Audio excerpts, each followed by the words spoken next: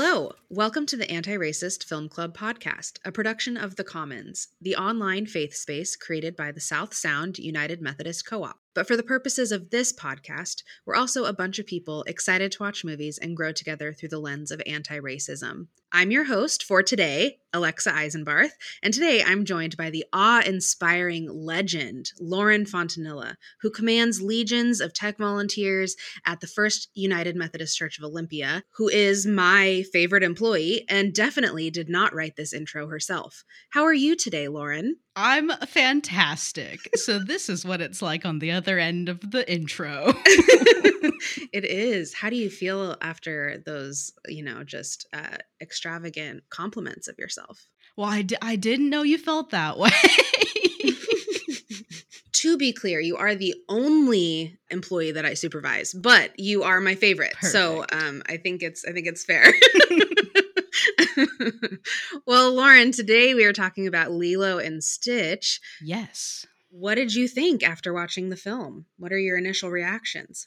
So I really, really like this movie. It was one of my favorite movies growing up. I definitely watched it as nauseum with my family and my mom. When we told her that we were doing this one, she's like, oh yeah, you watched that a lot as a kid. So I was very, very familiar with it and the entire franchise. So we can maybe talk a little bit more about that. I have a deep wealth of knowledge about Lilo and Stitch, but I hadn't actually seen the original movie in quite a while, maybe like 10 years, maybe a little bit less. Mm-hmm. And my very first reaction as it was getting into it was that I didn't remember quite how sad it was. I knew the plot points, but I didn't realize how hard that they were going to hit me. I wasn't surprised by anything, but I definitely spent like 15 minutes in my office crying, watching a Disney movie and getting paid for it. It was wonderful. It's amazing. Yeah, I had similar reactions. I had also not seen it in a long time. And this would definitely have been my first viewing of it as an adult.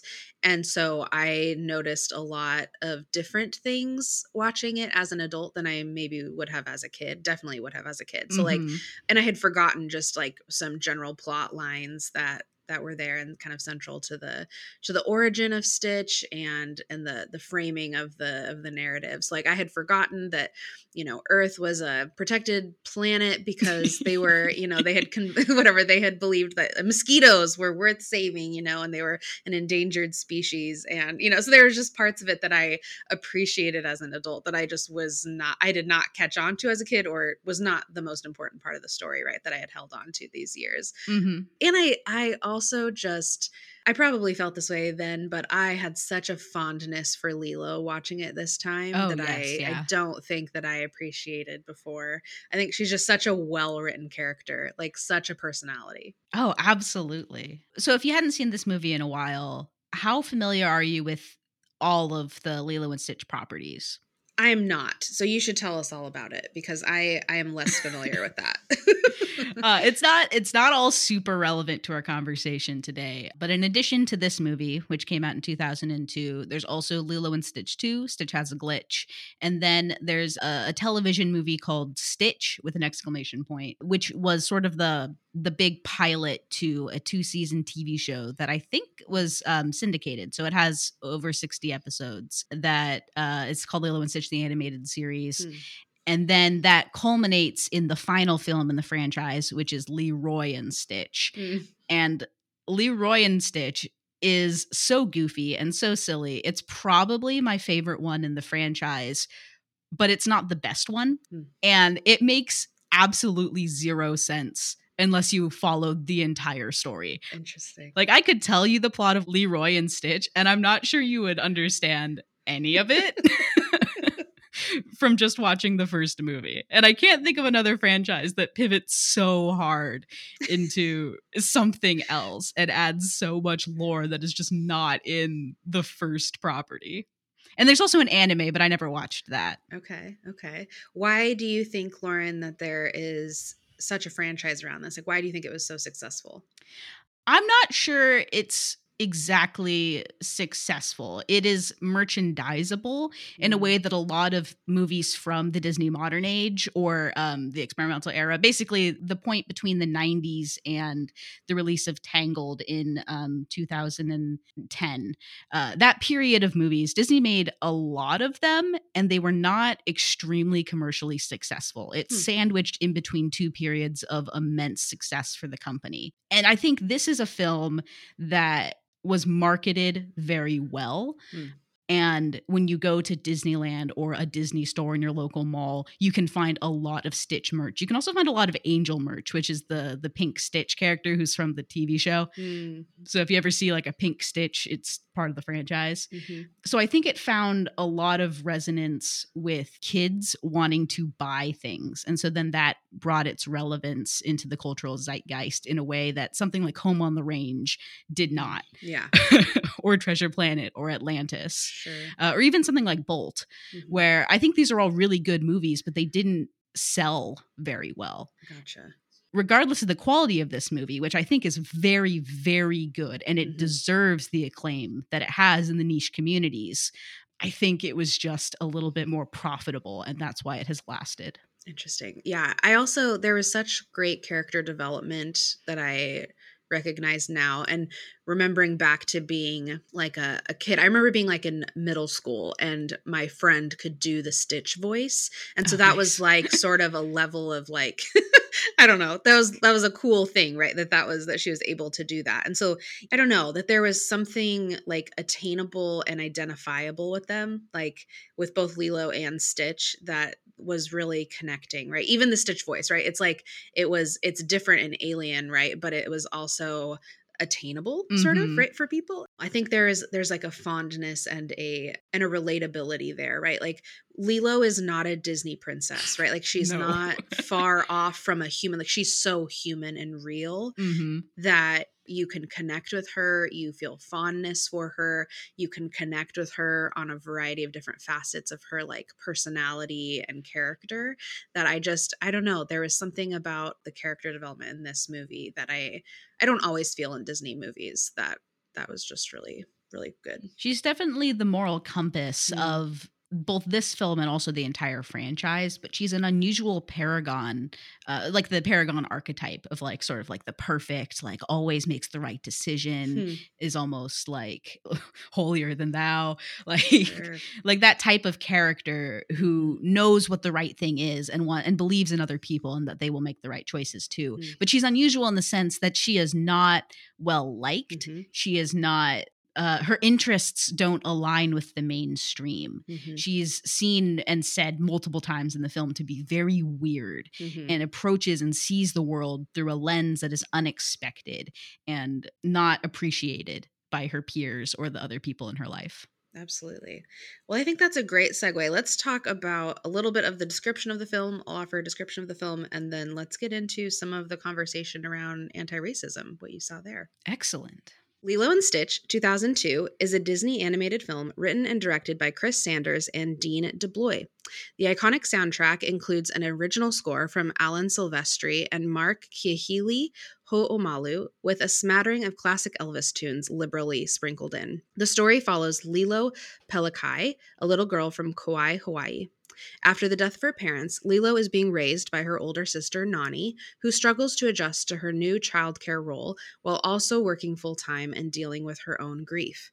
Nani is hounded throughout the film by Mr. Cobra Bubbles, a social worker intent on splitting up their family. Meanwhile, Stitch, a genetic experiment created to destroy planets, escapes the Galactic Senate and crash lands on Earth. Disguised as a dog, he is accidentally adopted by Lilo, and together they bond over being outcasts and what it means to heal from a fractured family. Set adjacent to the tourist industry in Hawaii, Lilo and Stitch is a refugee story bumped up against a post-colonial one, where the audience reckons with themes of assimilation, cultural genocide, and found family through the eyes of a cuddly alien and a 6-year-old girl. So, Lauren, what did you see in this film that might illuminate our conversation around anti-racism? Yeah, I think that the work of anti-racism is a constant undercurrent throughout the narrative. It's definitely there in a lot of the characters' interactions and especially the conflicts that arise between quite a few different characters, but especially Nani getting and keeping custody of Lilo and her struggles with that. But it's never quite the point of any scene. Mm. It's this insidious underbelly of the film that all the characters have to deal with, but is never actually explicitly addressed Interesting. in the theatrical cut. I don't want to just like immediately dump into like deleted scenes and extra bonus content, but I think there's a really interesting deleted scene from the film that does address this kind of thing openly. Say more about that. Yeah, so it's an alternate version of a scene that ended up in the theatrical cut called Model Citizen, which is the one where Lilo basically teaches Stitch how to blend in and be a productive member of society. Mm-hmm. And because Cobra Bubbles tells Lilo that the next time he sees her dog, he wants him to be a model citizen. Mm-hmm. And so in the movie, then they go around town, they follow Nani, who's looking for work, and it all culminates in him performing dressed as Elvis on the beach. And then he gets his photo taken of him and he gets squirted with water and it freaks him out. And so he causes like a stampede away from the beach. And then Nani loses that job opportunity as a lifeguard. And then Cobra Bubbles sees him, basically causing this scare, and basically decides that, yeah, he's going to take Lilo. And that's how it goes in the actual movie. Mm-hmm. In the deleted scene, what follows during this sequence is Lilo walking down the street with Stitch and they're hanging out. And then a couple cars come by with tourists and they yell some like very PG Disney racist things. Things like which way to the beach, and a very slowed down like which way to the beach, do you speak English? And then they also say things like, oh look, a real native, wow, so like culture, like wow, we're so immersed in the culture here. So then they get to the beach and Lilo fakes a tsunami because she knows that a tsunami warning is coming with like a normal regular siren test, and she knows how to time in, so she freaks out all the tourists. And then you can see that the animation they used and that like mass exodus away from the beach is the same animation that they reused for the Elvis sequence. So either way, both sequences end with Cobra Bubbles seeing Lilo and Stitch cause mayhem on the beach. And then Lilo has this pretty crushing line because he's standing there and he's like, why did you do this? And she's like, if you lived here, you would understand. And I think that I like what ended up in the movie, but I think that lays it out so much clearer for the audience, the kind of like cultural oppression that she is growing up with at 6 years old and getting screamed at pretty offensive things by people who are viewing her as like a tourist attraction. Yeah. And it's awful. Yeah. And so why do you think they didn't include that? Why do you think they shifted to the Elvis scenario? I'm not exactly sure. I don't know if it's studio notes or anything. It was recorded by Devon Chase, who's the voice actress for Lilo. So it went fairly far along in their storyboarding process. I don't know if it's studio notes or if they just decided to take it in another direction. I know that there's a lot of deleted and workshopped content for the film. There's quite a few well-known deleted scenes from this movie. And I think this one is maybe not the direction they wanted to go, just because it might be a little too on the nose, but then also it de-emphasizes Nani's struggles as well. I think she's the other character who really, the themes of anti-racism and butting up against the expectations of what it means to exist in her role as both a caregiver and also a provider for her family. Yeah, absolutely.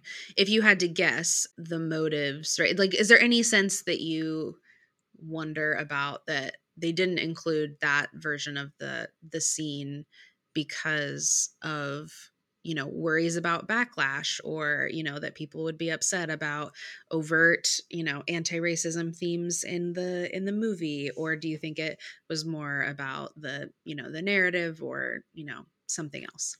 I think it's more about the pacing and the narrative and bringing out the storylines that were most emblematic of the core messages of the film. But that's a very like perhaps a rose-tinted glass of perspective on it. But before you ask the question, it hadn't really crossed my mind that this was something that was actively avoiding audience backlash. Sure. Sure. I know the ending of the film is changed for audience backlash purposes because of its unfortunate timing after 9/11. A lot of the back half of the climactic space chase was reskinned because in the original film, instead of piloting an alien spaceship through the mountains, they actually hijacked a plane Mm, and drove it through downtown Honolulu, yeah. which just was not the right image and didn't have the same connotations as it did during the storyboarding process. Absolutely. Yeah. And to me, right, that seems more of a sensitivity Oh, rather yes, than yeah. right than something about like a worry about backlash. But yeah, I think that's helpful to kind of keep putting in context of the time that it was in. Yeah, like this came out in 2002. And so yeah, it definitely a different context than where we are, sitting now for sure. Mhm. One of the things that I didn't remember about the movie, but felt so sort of pointed and relevant for this conversation was the very beginning, and the setting is still in space at the Galactic Council or whatever it is, and there's this conversation about what makes a monster, right? Like, Mhm. is it a monster? Is it not a monster? And you're looking at these aliens, right, which are so strange in comparison to humanity, right? So strange. And for us, we would probably say that they all were monsters. But for them, they're making this distinction between themselves, like the people who are on the council, and sort of like, I don't know, civilized aliens, right? And then monsters, right? That those are two sort of different things. Mhm. And then their view of earth and humans, and that these humans are delicate and not intelligent, and just their characterization of earth and humanity and what makes a monster. And it felt like a relevant conversation as far as racism. Like, I think that that is sort of at the core of racism, is making someone a monster, Yeah. right? Like, to other and to view someone so differently and other from yourself that you make them a monster in your mind. And so there's something to be controlled, to be dealt with, to be captured and kept in a cage, right? Like something that can be held back from unleashing its destruction on the world and on you. And it felt like such a interesting framing that I likely didn't catch as a kid, Mm, and mhm. and really appreciated that framing of what makes a monster. Yeah, and I think if you look at the history of the way that alien cinema exists, there's a lot of coded immigrant and refugee stories there. And then you can also flip it in alien invasion stories or more told from the other perspective. But Sure. what makes a character alien is such an interesting topic because we can't actually create something that is completely devoid of humanity in the way that like we want Stitch to function. So what makes him seem alien or monstrous in the film are still sometimes deeply human traits, like feeling lost or that you don't understand the language of what's going on and the process of learning and being judged, like having a diagram of your badness level Yeah. shown to you. Yes, yes. Oh, that was such a good scene. Like, this is how much bad you have, but you have this much good, and we're going to make you good, right? Mhm. And I think what was really powerful about that was not even how much bad that there was, but that Lilo saw that there was an amount of good in him. Mhm. After he's been terrible to her. Like, he Right. is a terrible, terrible, well, at first pet and then friend. Yes, yes, like causing just devastation and destruction in their lives, like not only physically, but relationally and otherwise, right? That he's really destroying things. And if that scene were taken out of context, it'd be like, oh my gosh, like Lilo's being mean, showing him how much bad there is in him. But it was in the context, right? It was such a beautiful thing that she was saying, but you have some good in you. And she didn't say you're all bad. And there were other moments where Lilo really saw something beautiful in Stitch, and saw potential and possibility and a future of a loving relationship. And like she's saying, she's like, I hear you cry at night, like I'm Mhm. sure it's because you miss your family, right? And having so much empathy for him, And the other scene I remember too, right? Nani says at one point, like, tell me where Lilo is or whatever. I know you can talk, right? Like, and Right. I know you can speak English, sort of thing. And it was this acknowledgement of like, you are smarter, you are more capable than what you have let on, right? And I know that and see that in you.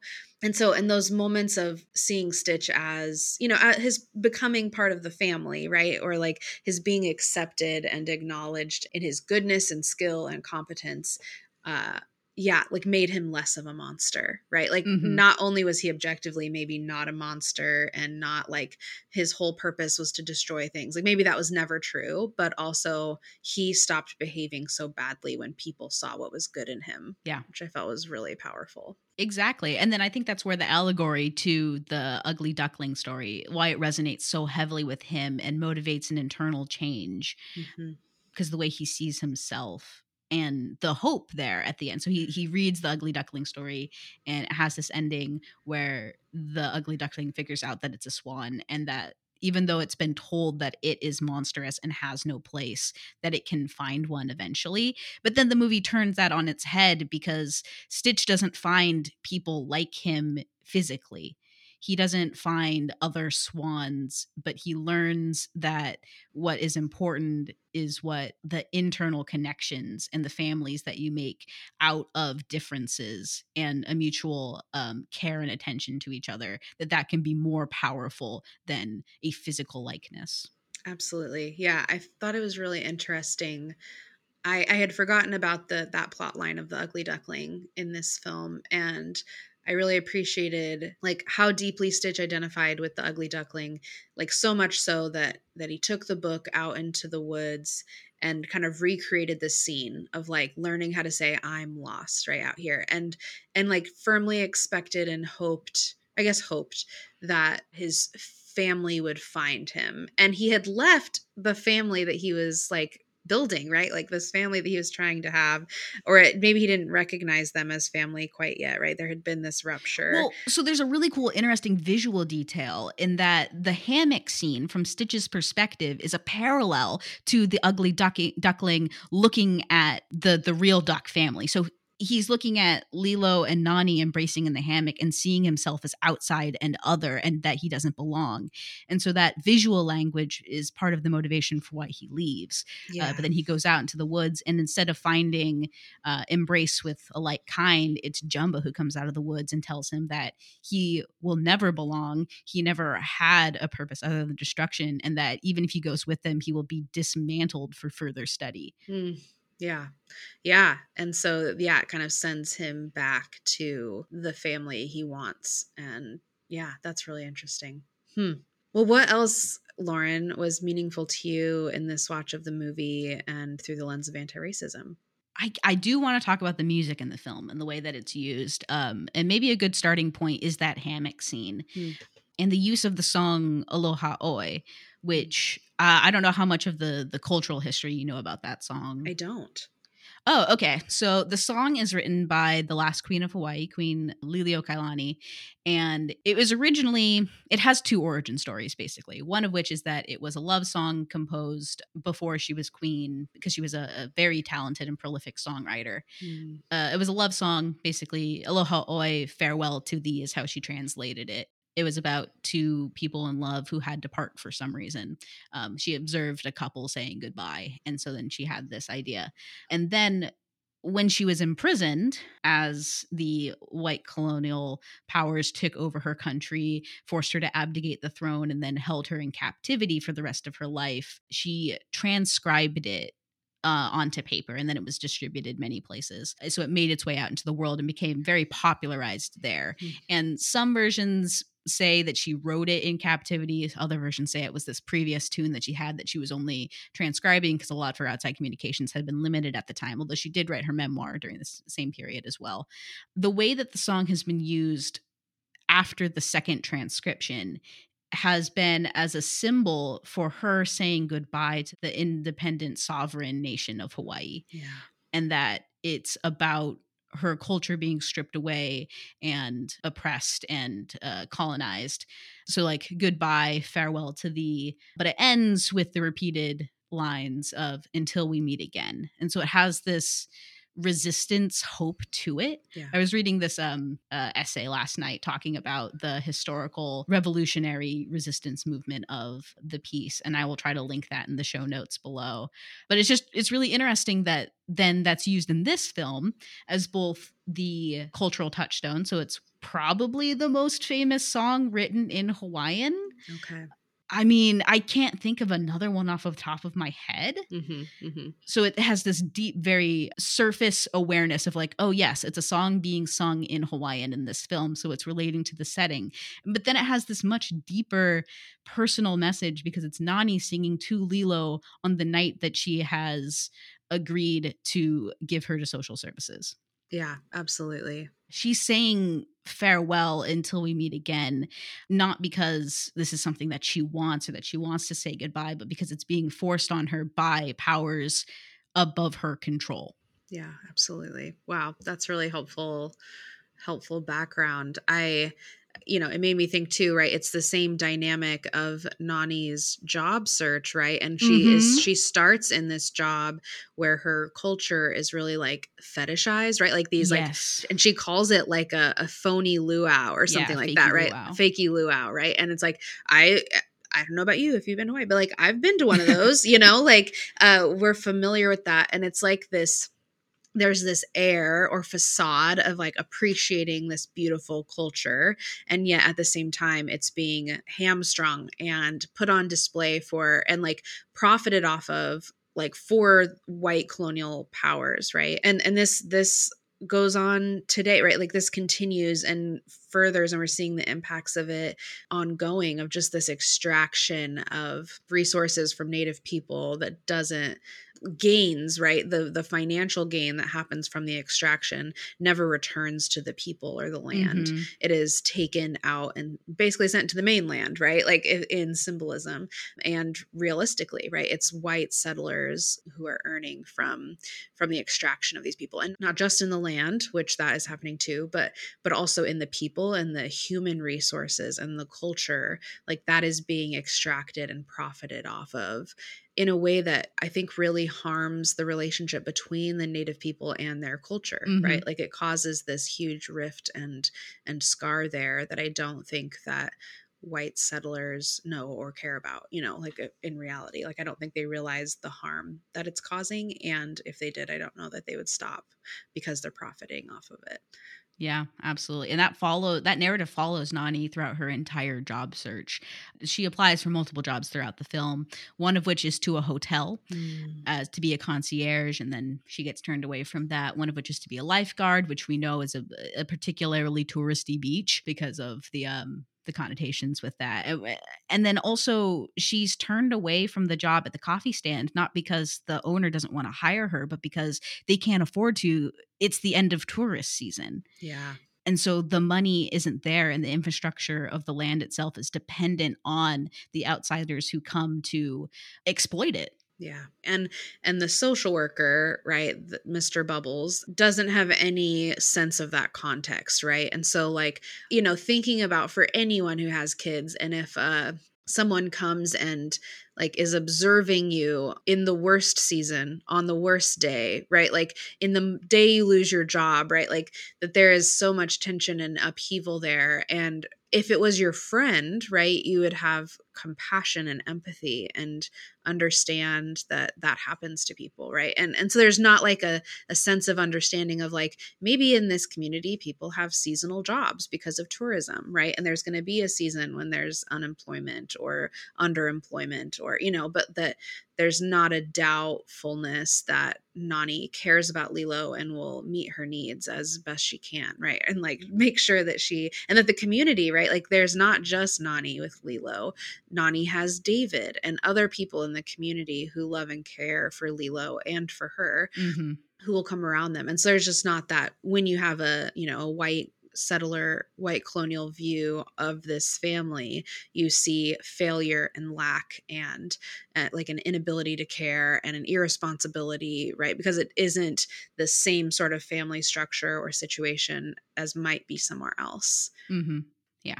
And I really think that the other song that there's two more songs in the film that feature the Hawaiian language. Mhm. But the opening introduction to Lilo, after all of the galactic Stitch escape stuff, is a song called Hey Mele no Lilo, which the Lilo in that song is Queen Lilio Kailani. Mm. And it's more of an ode to the landscape of Hawaii and the beauty of the land itself. Yeah. But it's all expressed through this credit sequence where Lilo is swimming, giving the peanut butter sandwiches to Pudge, and it ends with her in the hula performance in her hula class.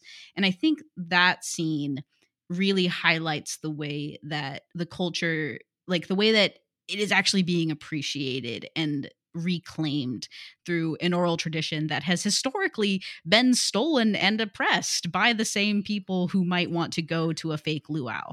Sure, sure. Yeah, I one of the things that stood out the most to me in that scene was the dance instructor coming up to Lilo, and in the tenderest voice, he was like, "Lilo, why are you all wet?" And it was this like tenderness that I don't often see portrayed, especially in men in film or otherwise, right? Like it was such a tenderness and a question of curiosity rather than a like, what the heck are you doing all wet, right? Like being wet in Hawaii is like normal, right? Like, because there's the ocean, like it's completely reasonable. Like there are so many situations in which it's reasonable for her to have just come from the water. But it was like, okay, but you're in a dance studio now, right? There was reasons she shouldn't have been soaking wet. Mm-hmm. But there wasn't this just like initial first response of anger or frustration.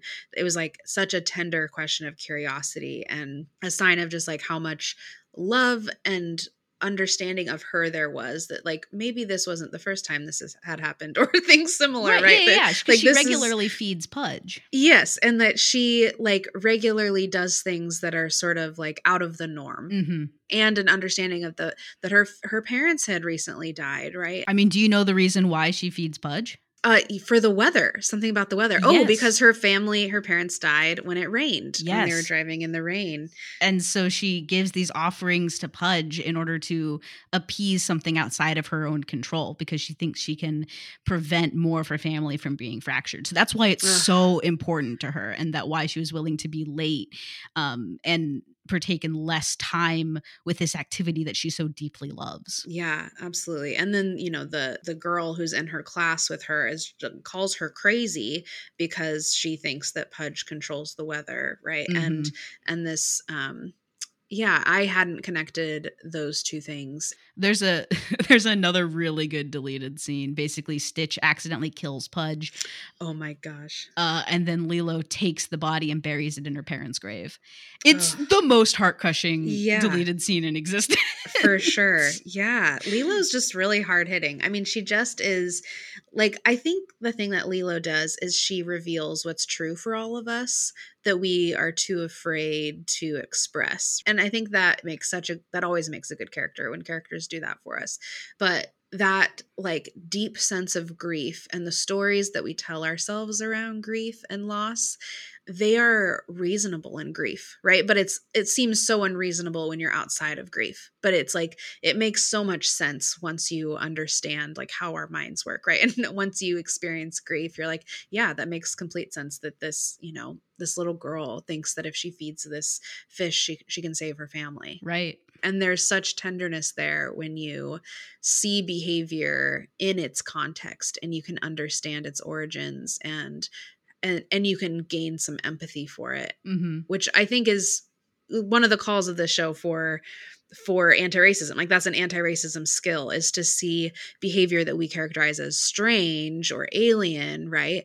And try to understand it in its own context and not in our context, not in my context where I'm judging you from over here, but figuring out what happened to you before and during this behavior to create this and come to find some empathy and understanding for it. Yeah, exactly. I guess going back a little bit, there was something else I wanted to discuss with the model citizen sequence as it exists in the film, because I think that choice of words Mhm. of model citizen, like the next time I see your dog, I want him to be a model citizen. This last viewing, it reminded me of the phrase model minority, Mm-hmm. as the very harmful stereotypical myth, and the way that is, it relates to the film and the themes of assimilating into the mainstream society, Mm-hmm. which is what that sequence in the movie is. It's teaching Stitch how to pass as a cooperative member of a society that is oppressive. Yeah. Right, right. And how interesting that they chose Elvis to be the model. Oh, right. Like, I mean, that's like a funny, but I think it's also really interesting. Like, Elvis, in so many ways, was disruptive of the cultural norms of his day, but because of his success, is, seen as something acceptable, right? And Hmm. yeah, anyway, just that I think one of the things that choice does is bring to light for especially adults and older viewers, right? Like, who were more familiar with Elvis, right? Like, when I was a kid, Elvis was not alive. And so like I wasn't like familiar with like the cultural zeitgeist of Elvis, but like once you kind of understand that placing, right? That whatever it is that's a model citizen changes over time, and even a model minority, right? A model, whatever it is that we're assimilating to, changes over time very dramatically. Hmm. And so it's always a moving target, I guess. Well, and in addition to being very seen as very disruptive, Elvis was also, as we look at him retrospectively, he was a massive cultural appropriator. A Mm, lot of his music was directly stolen from Black artists. And his style and his persona, even more so than like physical songs, which, yes, a lot of his physical songs had origins outside of whiteness, but the way that he portrayed himself was Black culture dressed up on a white person so that it was at least a little bit culturally accepted. yeah. So then I think that's a really interesting character for Lilo to idolize. Hmm. Yeah. And I think that happens, right? Like, I think once white people decide that something is worth taking, right? Like, then it becomes valuable Hmm. and it becomes something that's acceptable. But before then, it is something that can be othered, right? And made into something that's not for model citizens, right? It's something uncivilized or whatever it is, right? Like, just making it other. But once the white gaze, upon it is granted, made acceptable, then it becomes that way. Yeah. I am so glad you said the phrase white gaze because it reminded me I wanted to talk about this, Yes. which is that this is a film made by white people. Yeah. It's very well researched. And I think that the way they approached the filmmaking process was respectful and well done. I think they did a very good job portraying a culture that was not theirs by Hmm. listening to voices and taking feedback and trying to authentically replicate something that they truly appreciated. I don't think this film is appropriating culture in a harmful way. Hmm. I don't speak for people whose culture is being portrayed in this film, Sure. but I think that compared to the way that Hawaii in particular has been portrayed on film historically, this is an example of something that is incredibly and impeccably researched, but it inevitably has a white gaze because both Chris Sanders and Dean Debois, it's French, I don't know how to pronounce it, because they are white, and a lot of the animators were white, and Thomas Schumacher, who was the producer, one of like the lead of Disney animation at the time, was white, and so the film has this outside perspective, and a lot of their audience is also probably going to not be native Hawaiian watching the film. I just think that's very interesting. That's something that we need to be aware of as we're having anti-racist discussions about it. Yeah, absolutely. I did notice at the whenever they started doing the credits that the music, right, the original score is by a guy named Alan Silvestri, right? Yeah. Which is not a Hawaiian name. Maybe No, he has he's great. I love right. Alan Silvestri, but no, he's not Hawaiian. Like, and the music is good, like it's, I enjoyed the music, and I was just like, oh, okay, that's interesting. Like, I just Yeah. didn't notice that before. You made a note, Lauren, that Lilo's Lilo might work against this white gaze. Yes. And I'd love to hear a little bit more about that. I did not come up with this idea. I'm sure I saw it as like someone took a screenshot of a Tumblr post in like 2016 and shared this around the internet. I Sure. didn't think of this myself, but I saw once on the internet someone's take on the gaze of the film and the way that Lilo's camera functions against the tourists, because she has this fascination with observing tourists, the way that she's grown up with them observing her. So we as the audience are more, well, I guess I don't speak for the whole audience, but I as an audience member am observing this like the tourists. My father's from Hawaii, but I'm not from Hawaii. Hmm. And so I have eyes of like the guy with the ice cream or the people on the beach. Hmm. And when she takes a picture of me, I have to reflect on the way that I have been viewing her. And she has this wall of photos of people who are looking at her. And I think that's such an interesting way to address that. And I went looking for it last night, but I saw a definition I couldn't find it, but I found a definition one time, a reframing of the phrase female gaze as opposed to male gaze in filmmaking. Because some people have the false understanding that the female gaze is just if you put a camera in the hands of a female director, what happens. Sure. But a female director can absolutely direct with the male gaze in mind. And like the fetishization or over sexualization of male bodies is still oftentimes a male gaze. And so the female gaze is something else. And the one definition that I could not find, so I can't actually cite my source here, but it was talking about how a female gaze can be the knowledge that you are being observed, Mm, and like the awareness of the male gaze yeah. and how you respond and react to that is one aspect of the female gaze. And I think that is exemplified in the way that Lilo handles being observed and the way that her culture is being observed throughout the film.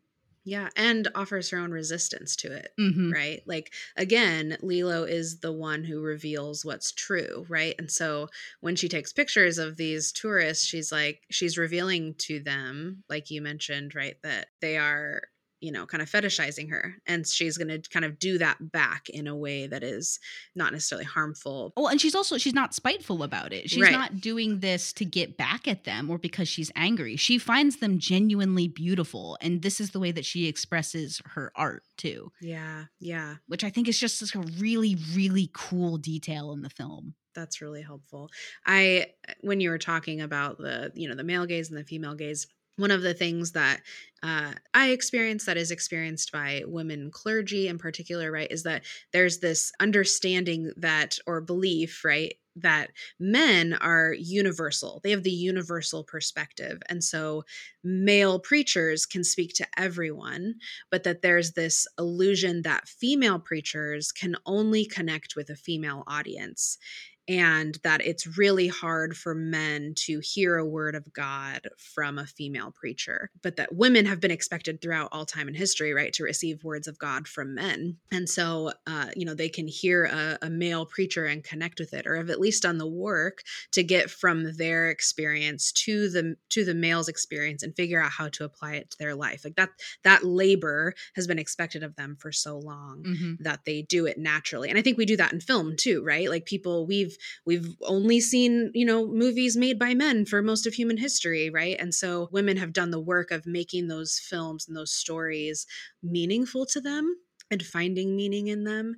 And then to expect that once we put a camera in a woman's hand, that it will be from that perspective, yeah, is denying the history of filmmaking and storytelling, right? That we women are shaped by, male filmmakers and storytelling by men just as much as anyone else, and so it's interesting. I think it will continue to be interesting to see how women tell women's stories and figure out how, kind of rediscover what it is like to tell stories like a woman, right? Whatever that means, Mm-hmm. right? But like we kind of reclaim and question and poke holes at that framework. Yeah, and in addition to women telling women's stories, having the freedom to not tell exclusively women's stories. Like there's a Yeah. way that you can be a female filmmaker and express anything, and it will be different than in the hands of another auteur, but it will be something that is yours and that you will have the recognition for your vision rather than being the token female director in a room of men. Absolutely. Yeah. It makes me think of too, right, the cultural zeitgeist of Barbie this last summer, right? Right, And right. the conclusion of so many of like filmmakers was like, oh, people want movies about toys, like vintage toys. And it was like, no, you missed the entire point of what Barbie was about, right? Like it was like Barbie was the foil, right? Barbie was the tool, but it was really a story about like what it means to be human, what it means to be women, what it means to be men, and how feminism hurts men, and like a questioning of cultural reality. And I mean, it was just such a great story. And we want more women filmmakers, right? It was such a different way of making a movie, and it was so fascinating and interesting and engaging for people. And so yeah, just like missing the main point, right? because it's new. Right. I mean, we're recording this a couple weeks before the Oscars, which is now the second year in a row. Well, so not only was Greta Gerwig snubbed for directing Barbie with any nomination, this is the second year in a row that no female directors were nominated for that category. Wow. And I think 3 years ago, a woman won. I believe that was Chloe Zhao for Nomadland. I might have my years mixed up. Sure. But yeah, I know this is the second year that a female director was not nominated. Yeah. Wow. Well, thank you for all of this context and conversation, Lauren. We're coming to the end of our time. Do you have any final thoughts before we head out? Yeah, sure. I think that Lilo and Stitch is my like cornerstone example of a movie that is for everyone because it's not a kids movie exclusively. You can watch this at any age and take something very deep and personal away from it. When you're a kid, you might focus a lot more on the alien space chases and the cool like blasters and like how cute and fluffy Stitch is and maybe want to buy a plush of him. But I think as you experience more of the world, you can view more depth of the characters and how nuanced and like finesse that they're written. I know as a teenager, that's when I sort of woke up and realized more of the CPS plots and what Cobra Bubbles was and his function in the story as an antagonist and the complications of having a kids movie where the central antagonist is social services. But then this last time, seeing even deeper and the more anti-racist undercurrent and resistance in all of the characters against a society that is built on post-colonialism and exploiting their language and their customs. I don't know what I'm going to see again in 10 years. I plan to keep watching this movie for a long time and taking deeper cuts and lessons away from it because I think it has a deep inherent value. Absolutely. Thanks so much, Lauren. And thank you for listening to the Anti-Racist Film Club podcast. If you haven't seen Lilo and Stitch, it is currently available to stream on Disney Plus or to rent from Amazon Prime for less than $5. To learn more about the Anti-Racist Film Club itself, visit fumcoli.org or follow the links in our description below. This is a monthly podcast, so be sure to follow us on whatever platform you're currently listening to, such as Spotify, Amazon, or Apple Music, so you don't miss our next upload. And remember that the number one way that you can support this podcast is by sharing it with your friends. I can think of 626 adorable reasons you should. But before we sign off, I want to thank you, Lauren, my favorite employee, for leading our conversation today. Thank you so much for having me on my own podcast. It's been a pleasure. Yes, it's very strange to switch roles, but it has been quite a joy. And for everyone who tuned in, thanks for listening.